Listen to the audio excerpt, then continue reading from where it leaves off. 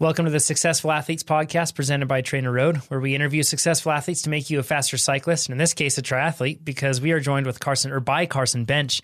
Carson, how are you doing today, man? I'm great, man. How are you?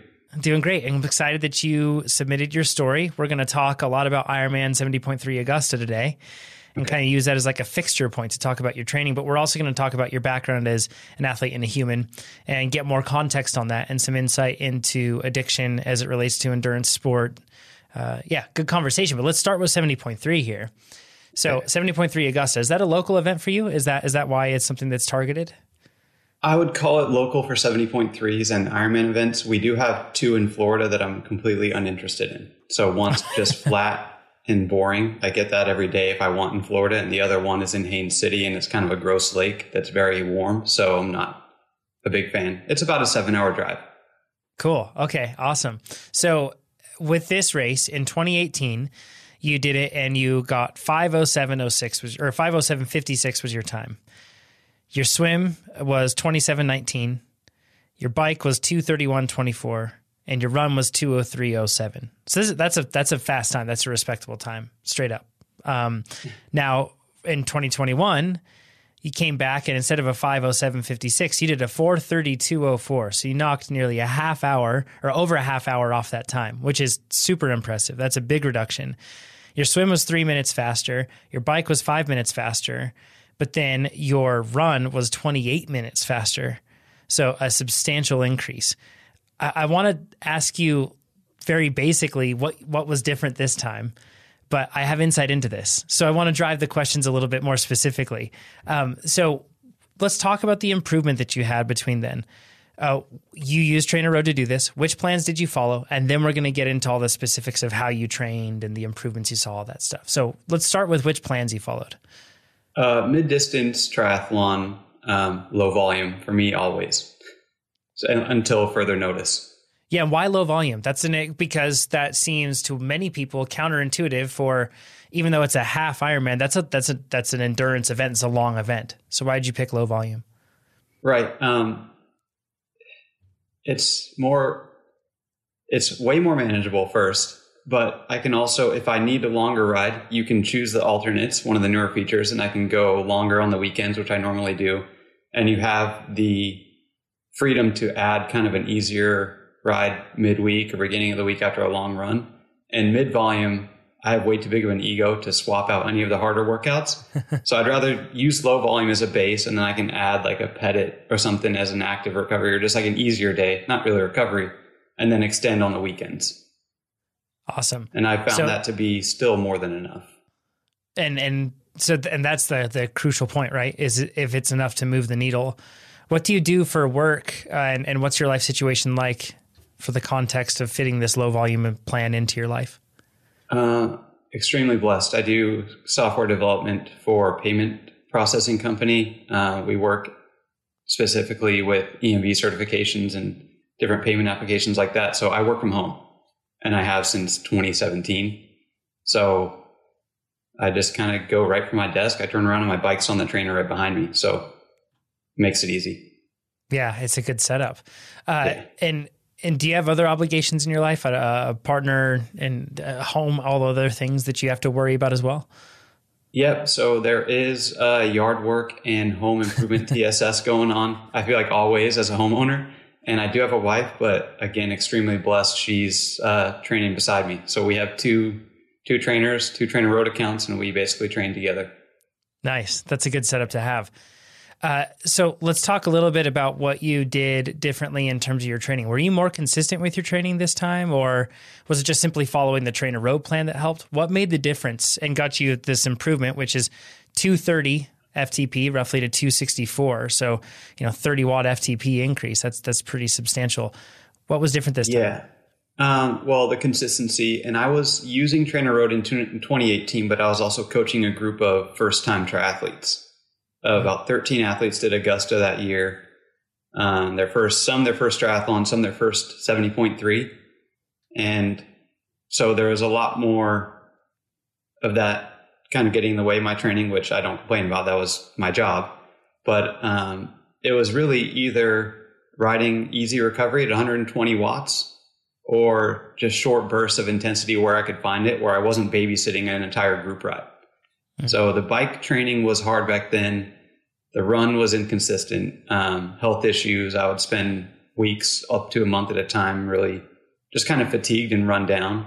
And then you get in the cycle of trying to make up for it when you can train and when you do feel good, and you kind of blow yourself out. And I think even the week of Augusta in 2018, I just was not feeling good. So there was definitely some consistency. I also wasn't following the plan back then either. I was just choosing workouts or creating my own, or just doing even a free ride, because I was just trying to see what I could manage physically at that point. Sure. And then this year, extremely consistent, just trainer rode, indoor, basically every single ride. I think I rode outdoor once this year until the race. And just followed the trainer road plan. Awesome. Let's talk a little bit about the splits individually. Your swim being 3 minutes faster. Did you put in a lot of work on the swim, or what was the reasoning for that increase, or that I should say that reduction in time?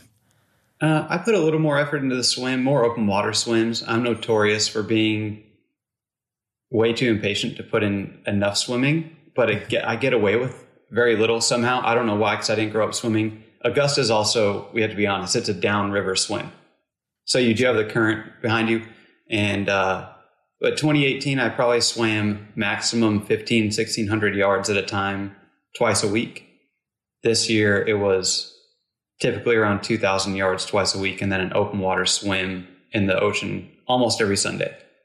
Oh, wow. But the current was also faster this year. I have to say it was much faster than it was in 2018. So I kind of wish I could have had no current to showcase the improvements I know I made, but sure. I'll take 3 minutes either way. Yeah, regardless, it probably meant that you could finish that swim at that pace and then just not be as fatigued rolling into the rest, right? Yeah, and as they don't let you warm up in the water at this race because they don't want people floating down the river and not being able to get back. So I really almost looked at it as the warm up to the bike and run. Yeah. Yeah. That's that's a good way to do it. Can I ask a little bit about the open water stuff? Why did you do less of it before, and why were you doing more of it now? Living in Daytona is where I was at in 2018, and New Smyrna is about 20 minutes south, and that is a shark bite capital of the United States, I come to find out. And I was not too thrilled on swimming there anymore. I coached a lot of athletes almost every weekend in that water. And then I found out, I was like, yeah, I probably just won't go back there. I'm not coaching right now, so I don't need to put myself through that. And then I found the beach that we moved near in St. Petersburg in 2019. And it's just way easier access. And where you sit on the beach to where you get in the water, it's literally too easy to not swim. Mm. How have you improved, or what were the challenges that you faced with open water swimming before that you've gotten better at now? I think just consistency. Again, I mean, I wouldn't do it enough. And then when I did do it, again, not complaining because I brought it on and I actually loved coaching. It's just, I'm making sure these people that are just learning how to swim don't panic and freak out in the water in terms of actually swimming. I might have gotten in 400 to 600 yards every time I tried an open water swim back then, as opposed to now I can do a mile to a mile and a half, just enjoying it by myself. Have you found anything to help with whether it's spotting or whether it's timing your breathing right with waves, anything else like that? Have you found any tips that have helped you get better at open water swimming?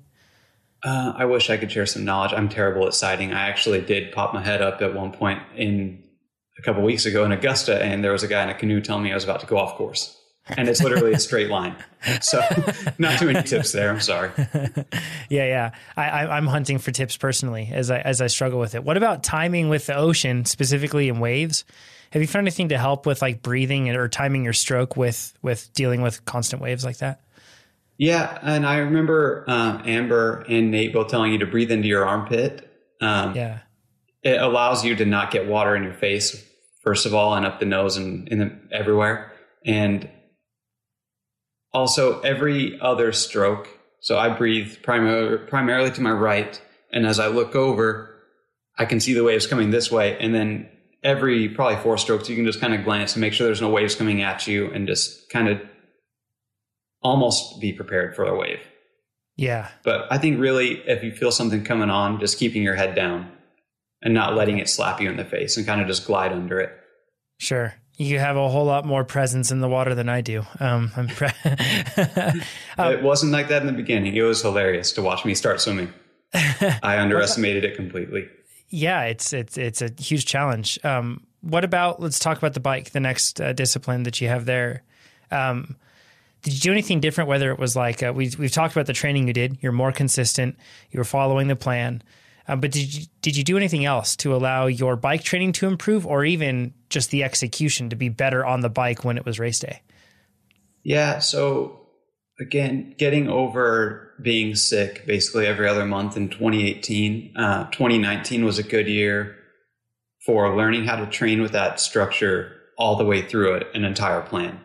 And to be honest, even the low volume back then with just extending a weekend ride, it kind of put me in that's why I say it's more than enough for most people. I would get run down, and I'm too stubborn to back off sometimes. So I was very adamant about nailing each workout, and I did, to the point where I would start to get fatigued. Yeah. And another key one, so there are the deloading weeks in the plan. And I would take those and sometimes even take out the high intensity back in 2018 on those deloading weeks and just kind of go easy all week. But I was too insecure to miss a weekend of long, hard stuff. Mm-hmm. So all the recovery weeks were only Monday through Friday. Weekends were business as usual. And I think I paid for it in the end. Yeah, that's, man, I suffer the same thing, because the group ride still happens on Saturday, right? So you want to do it. Or the mountain bike trails are there and you think, oh, well, I've done all this resting, so that means I should be able to get away with it. But discipline, right? It's tough. Yeah, I've done ramp tests on Fridays of a recovery week. I've done all those mistakes. You feel good. Thursday, Friday, you're like, I'm feeling all right. Let's get it going. And then, so I think this year, just really holding out all the way through the weekend, as uncomfortable as it may feel, it really did pay off. Yeah. Anything that you changed on position or equipment for the race? I did. I have the Giant Trinity, which is a really cool bike, but it's very fixed in its position. So I did get wedges. That's just a personal preference. So I have like a 10-degree angle instead of that flat TT position. Mm-hmm. And I actually raised the stack height on my extensions. And if I look at the picture of me on the bike between the 2 years, my head is just a lot lower in terms of where my hands are, instead of just trying to lower myself all the way down to as low as I can get, because my stack height was so low. So I'm much more comfortable, and it looks a little more aero. I'm not an expert on aerodynamics, but it looks better from picture standpoints, and it felt a lot more sustainable. Have you closed off kind of that open chest space by raising your hands up and angling them up so that there's less open room there? Yeah, I joke that I look like a cannonball because I have a black kind of rounded no-tail aero helmet with a shield, and my hands are right here, and it's just hands and then black. Yeah. That's honestly one of the biggest bets, and what we learned from our aero testing. We went to the velodrome and did all that, was just, if you just close off that space, that's like one of the biggest gets that you can get, aside from just using a skin suit or an aero helmet that works well with your profile. Yeah. Did you do anything? One last funny thing. Yeah. I averaged the same amount of watts. I'm way more fit on the bike. I averaged the exact same wattages in 2018 and took 5 minutes off, I think. Wow. Interesting. So I think my FTP is higher, so I can sustain that power better. But I think the position was a lot more aerodynamic and more comfortable to sit in for 2.5 hours. Yeah. So this is something that's super key to take note. It wasn't that suddenly you were doing huge amounts of power more than you did before. Just like the swim, it wasn't that you were just swimming, you were suddenly super hydrodynamic and really powerful in the water. But all of these things, you're sitting further below your threshold so far, right? For both of those disciplines. How do you pace that course? It's not pan flat, right? No, and it's an awkward one, especially for someone who neglected outdoor riding for probably 2 years, because COVID, there were no races. All of 2020 was kind of scratched. So it was just indoor training year, which I'm fine with. But yeah, so 2 days before the race, I pre-rode the hilliest section. It's just a 2 mile kind of rolly section. to make sure I had the right cassette, because I have the new 1x axis and my options were a 1026 or the 1033. And big difference between those two. Yeah, I wanted the 1026 because there's just those small increments almost all the way through the cassette, which is so comfortable. So I pre-wrote it, and I was literally like right below threshold on the hardest part of the climb. I'm like, cool, we're going 1026. But pacing that is really, for me, just making sure on the hills, if you go above threshold, back off almost immediately and just kind of sit in that comfort zone on the hills, because you have plenty of real estate on a 70.3 course to burn your energy. Yeah. So yeah. If you're feeling good, leave it for the last 20 miles of the bike leg. How do you pace when you're going down the backside of a hill? One thing that I've noticed with a lot of good triathletes with like well-disciplined pacing is that they are able to keep that power consistent over the tops and the descents. And it feels really fast compared to how a lot of just cyclists do it, where they kind of ease up and coast down. Were you consciously like managing your power, not just on the climbs, but also in other spots like that? Yeah. As much as I tried not to go over, I set myself as a limit. Don't go above 260 on the climbs. Try not to go below 150 no matter how steep it is. And if you can't pedal, just tuck it in and hope for the best. So coming over the top, I just tried to manage and keep the power up there and not back off, because I know we're going to hit a downhill, so it's not going to hurt much longer. And then just pedal as much as you can going down. Yeah, it's crazy how much time that saves. It doesn't it's the push over the top that really ends up saving you so much time. It's not blowing yourself up by going too hard. It's just carrying that pace, and you get back up to speed so quickly. Yeah. And there was one athlete. So I didn't start in the very front with all the fast guys, but I moved my way through the pack that was ahead of me for the most part. And the one person that passed me was on a climb. And then I really immediately passed him just coming over the top when I got flat again. Because it is a conscious thing. I don't think we're physically trained to keep pushing the power down if you follow a plan. But mentally, when you get to the top of a hill, you kind of want to check out and say the work is done, but it's not. So just keep pedaling. Yeah. Yeah. It's funny how that works. How about nutrition? What did you take in on the bike? And was that different than what you did in 2018? Yeah, that was different. Also, I used Roctane, which was kind of new for me, the GU Roctane. And I'm not huge on the actual GU gel packs. They're too thick for me in most cases, but liquid seems to work okay. And there's about 750 calories in one bottle and 500 in another. And I got through most of my second bottle and swapped it out for water at the 45-mile mark at one of the aid stations. And that, nice. I also threw in a hydration pack with one of those bottles. And I think it was really high octane. It was like 1,000 milligrams of sodium on top of the Roctane, because I'm a heavy sweater, and I had done a ton of heat training for this and just prepped myself to sweat a lot, but also refuel. So. Yeah. And your stomach wasn't upset by taking on all of that sodium all at once like that? Fortunately, not till after the race. I paid for it that night, but I'm okay with that. I don't have to race the next day. So race is over. Race is done. Whatever gets you through. Yeah. Yeah. So how about the run? In this case, you were 28 minutes faster. In your assessment, because it's always hard to tell, how much of this was because of improved running form, or how much of this was because, since your performance threshold, so to speak, in the other disciplines was higher going into this, that made it so that you were kind of fresher for the run? How much do you think, how do you split that pie up? I think 70% roughly performance among the other disciplines, making it easier to run off the bike, but also that nutrition component. Because in 2018, that run was embarrassing, man. I cramped from mile 45 on the bike through the finishing shoot of the run. And there's a funny video. My stepdad's filming me, and this old guy wearing a cowboy hat passed me. And I'm hobbling, and you can hear my dad in the video say, "If you pass him, I'll buy you one of those hats." And I could not do a thing about it because I was just cramping from the mid back all the way down. It was hilarious. And this time, I had targeted, stretch goal was 132. I would have been happy anything sub 140 honestly, because I hadn't done that in the 70.3 yet. Yeah. So it worked out. I did fall apart a little bit in the last couple miles, but that was more of a durability issue. I still have plenty of energy. The legs were just kind of asking me to stop. Yeah, as they do with these sort of things. Yeah. Was there anything else that you did in terms of pacing that helped you this year with the run? I mean, because that's kind of technique and everything else. That's what you build in the training. But then when you get off the bike in the race, it's kind of just like, okay, what can I do with what I have? So what was your pacing like? Once again, on an undulating course. Thankfully the run's actually flat.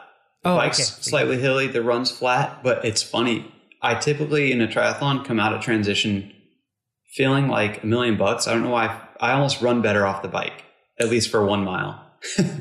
10 miles down the road, we asked me then, but this is the first time I didn't feel good getting off the bike running. I came out of transition and there's the smallest hill. It's like a curb cut and a sidewalk. And I was like, oh, this is going to be a terrible run, because getting up that seemed really hard. But I got to the 2 mile mark before I realized it. And I was like, okay, it's not feeling bad. And that was 2 miles. If I can do that 6 more times, then I just have 1 mile left. And that's all I kept. And it was just really keeping it comfortable. Because I'm not at the effort level where I can go all out for a half marathon, especially at the end of a 70.3. But it was just kind of checking my watch. I wasn't concerned with pace, but it was an indicator. Are you sustaining it? And does it still feel good? Or are you slowing down terribly? And I didn't start slowing down probably till mile 10 and a half. Got it. What did you do at that point to keep yourself going? Did you allow yourself to slow down? Did you try to force the issue and not slow down?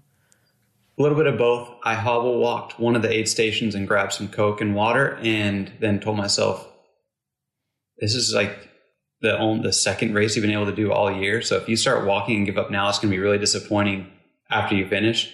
And also, like, how cool is it that we get to race? So it was more of a mental thing. Like, you don't have to stop running. It hurts. And you actually said this on one of the podcasts in regards to threshold work.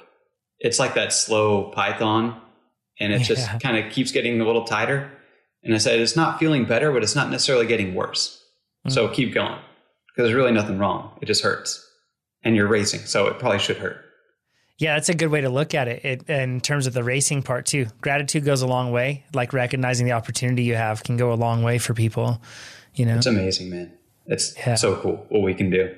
Yeah, and it's so and it's become rare that we have these race opportunities. You know. Yeah, everything else was canceled this year. I got to do one sprint. The following race I was going to do, they canceled it for a hurricane that didn't happen. So I was just excited to race. I didn't want to blow the opportunity by giving into that mental battle. For sure. Yeah. So kudos, like, fantastic job. That's and if you're thinking about this for context, I know that this is a half, but 4:32, you know, if you were to be able to do something like a 10-hour pace in a full distance try, like, that's a seriously fast time. And that's not far off of what you might be, actually, because strangely, even though it's twice as long, our bodies can kind of just do what they do. Similar energy systems. So yeah. So that's a seriously impressive time. Thank you. I want to get into your background a little bit as an athlete, and I think we'll have more context. You've mentioned a few times, like, struggling with health and maintaining that. And when you wrote in to me, you talked about your background starting way back from when you weren't necessarily athletic, but you were struggling with addiction and going through rehab to manage that. And then you went through various different phases and kind of implementations of addiction in your life and struggling with it in different ways. It's common. It's actually, it's not spoken about, but it's common, actually. I've found that endurance sports and addiction tend to go hand in hand. Why do you think that is? The simplest answer is endorphins.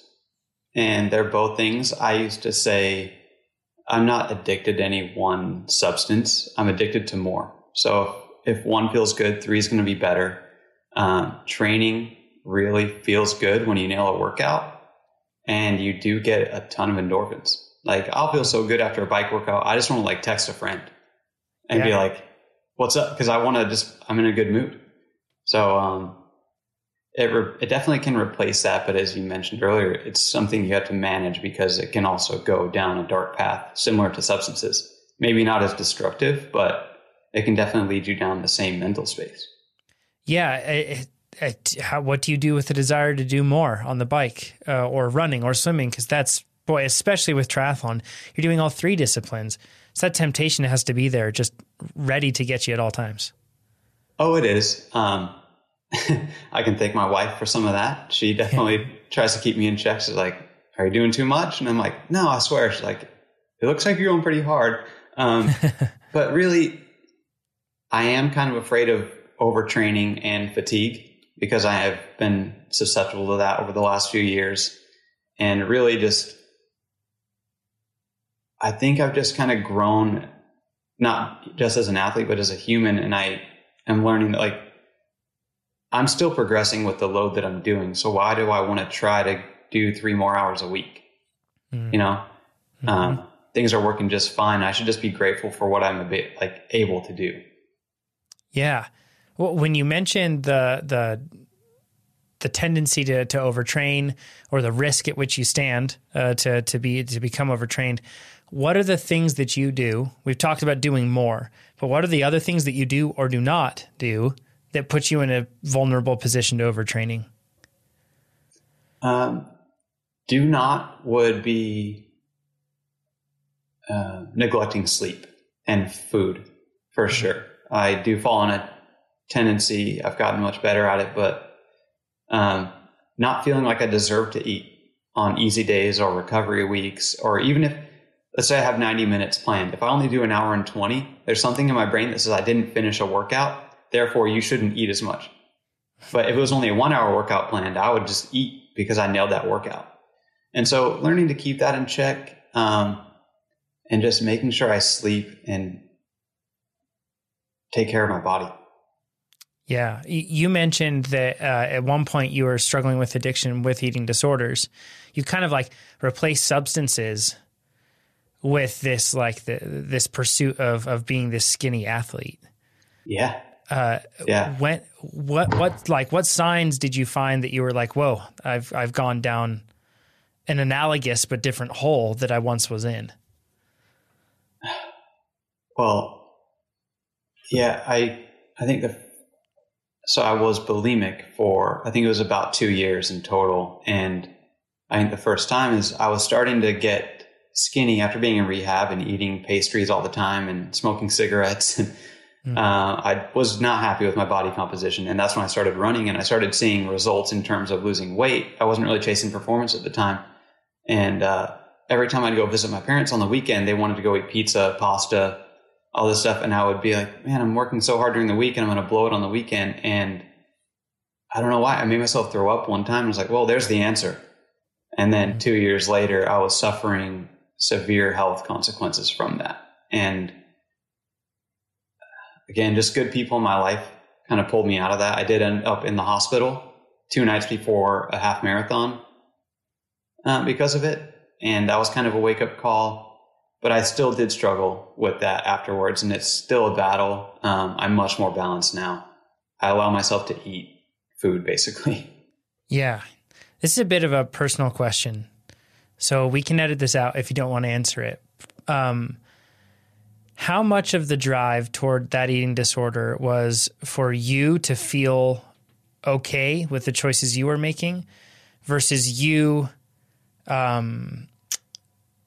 becoming something else to different people? You mentioned that you had this change in body composition and this profound change in lifestyle that you had shifted from substance abuse.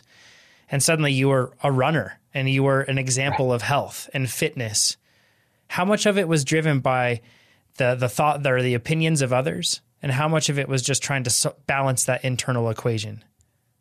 A lot, and a lot more than I realized at the time. But I do significantly, one thing that stands out in my mind that I used to think about a lot was I was the assistant resident manager of a rehab of about 100 men. And to them, running 3 miles, most of these guys, it's like, you ran how far? You ran there? You didn't stop? That's crazy. So I really did get kind of addicted to that gratification from others. And then as I was getting more and more skinny, I got obsessed with that validation as well. When someone would tell me, hey, you're looking too skinny, I was like, maybe I should lose another pound. And then I got fixated on the idea that I'm not just in good shape, but I stand out because how slim I am. So even if I was in good shape and went up a pant size and put on 5 pounds and look healthier, now I'm less unique. Now it doesn't stand out, and I'm not going to have that same validation. What would you? Yeah, sorry. Go ahead. No, it was a lot from others that I put on myself. What would you tell past self? A size 28 is small enough in pants, but no, really, stop comparing yourself to others, because I remember my uncle is an avid cyclist, and my aunt who married him recently passed away, rest in peace. But they asked me what my weight was. I went to go meet up with them in Utah where I grew up and go on some road rides with them. And they're like, how much do you weigh? And how tall are you? And my aunt goes, wow, you're like a pro climber. So I got obsessed with that idea, and I said, wow, so maybe that's why they're so fast, because they're skinny, not because they train very smart and very scientifically. So I'm the same height as Nairo Quintana. So I Googled his height and weight, and I said, I need to be that skinny. Mm-hmm. And I ended up being like 9 pounds lighter than Nairo Quintana for a while. And I was extremely slow as a result. Yeah. And not to mention the lack of health too. I'm sure they came along with that, right? I'm sure it didn't treat my immune system well or anything else. Yeah. Yeah. When you talk about too, like constantly struggling with getting sick and dealing with that, like you said, you're a person that you're a maximalist, not a minimalist, in the sense that more means better, right? Like, so why not? Yeah. So when you're training all these athletes and you do all this, and then you're trying to train as much as you can to fit in addition to training those athletes, it leaves you vulnerable. So some takeaways that I'm getting from this are, sometimes we think that we've fixed a problem, but really the problem is just changed or shifted. It's changed address, right? And then, but we continue to deal with it in different ways. Do you still feel like you wrestle with addiction in one way or another? Yeah. And actually in some of the worst forms, I feel like I had been out of the weeds using hard substances, and I quit smoking cigarettes a long time ago, and just, all those things. And then I casually would start drinking wine just at home. And then pandemic year, I got into the loop of just dinner takes 2 hours to cook because I'm putting on a podcast and drinking an entire bottle of wine. That's definitely not sober living. And I had to realize that just because I'm not doing super destructive things or ending up in jail because of this wine, it's definitely not healthy. And it's probably not helping my training. Wife doesn't enjoy her husband just showing up on the couch after eating dinner and falling asleep 10 minutes later instead of hanging out with her. So it's, I will wrestle with things, and I feel like I might wrestle with it for the rest of my life. And hopefully I can continue to learn and just manage them better. So that's also one of the things that I changed a lot this year is, I didn't make a super conscious effort, but I just tried not drinking actually to help with some allergies, because alcohol is a major histamine. So, it helped for like a week. I wasn't sneezing and I was fine for like a week. I was like, well, let's just keep trying this. And I haven't been drinking. I don't really miss it because I enjoy feeling really good when I wake up in the morning and training more productively. Yeah. It's an ongoing battle, and it's one that endurance sport is an interesting one because it can serve as a great safe harbor for addiction, right? Like, yes. But at the same time, it's one that with structure can actually be managed well, and with a responsible take. I love that you have mentioned the fact of low volume training, and you're still seeing year over year improvement, and that's what you really want to go for. Another takeaway that's really interesting that I got from this is that about comparison, and how in so many cases when we can find intrinsic motivation, when we can, find worth in ourselves and continue in that path rather than basing it on opinions of others and external forces, everything becomes more sustainable and healthy. Is there something you've done to shift from that extrinsic to intrinsic motivation, ignoring the opinions of others more and focusing on something for yourself? Yeah. And it's not perfect. And I don't know that it ever goes away, but I've definitely started to look at myself, I can't be another human being. So I shouldn't really compare myself. And I've trained with some really fast people in the past, and I'll follow their results. And even knowing I was going to talk to you, knowing I did a 4:32, which was a dream time in my head a year ago. But I have a friend that just went 4:15 at the World Champs, and I'm like, oh, I'm not that fast. But I would never thought I could do this. So it's really taking a step back and looking at how are you progressing within yourself. I can compare myself to last year and the year before that. And even outside of results, how are you following the process? Because that intrinsic motivation to me, I really feel good about just sticking to a process and managing that and just seeing the improvements. I found in 2020 with no races, I don't need a race, or I don't need any kind of extrinsic goal to stay motivated. If I have a process and I can hone in on just getting a little better at something, I'm pretty content with following that path. And I just have to take a step back every once in a while and, one, be grateful for where we are and what we're able to do. I mean, if you think about everything else going on in the world, missing a workout, failing a workout, not being as fast as someone else, they're really minimal. And this is something we do for fun. So that's mainly my main takeaway. I think that's a great place to end this too. Fantastic takeaways. This has been a really takeaway dense one, talking about your improvement and then talking about the balance with endurance sport. What's next for you? What's your next goal? Well, I'm running a half marathon in 5 weeks. I'm going to use this fitness that I have and try to go like sub 128. That's where my training runs had put me in the ballpark of leading into Augusta. And then I will be enjoying some off-season fun. And then the build will start again for 70.3 Chattanooga in May. Awesome. Next year. Yeah. That's exciting. Man, Carson, I appreciate you taking the time to chat with me and to submit your story. Carson did that at trainerroad.com/SAP. And if you're listening to this, I'd love to hear from you. What have you achieved? What have you overcome? What's happened in your life that Trainer Road has helped you with? I would love to hear it. So go there and share that. Carson, if people want to get in touch with you, is there a best way to do it? I'm on Instagram at CarsonBench3, but it's mainly just the cats and the dog. So if you like animal photos and the occasional bike picture, then you can follow me. But yeah, that's about it. Awesome. Very cool. Well, thanks, Carson. I appreciate it. Good luck at the half marathon. Good luck next year. That's going to be exciting to follow you along and see how you do there. And heck, I might even be doing triathlon stuff next year. We'll see. I hope you are. And if you got questions, reach out. I don't know how much I can help. You got a really good swim coach in Amber on your side. So I know I'm going to have to go all the way up to where she's at, all the way up in Connecticut for some coaching. So it'll be good. I think it'd be worth it. Yeah, no doubt. No doubt. Awesome. Thanks, Carson. We'll chat with you soon. Thank you, John. Bye.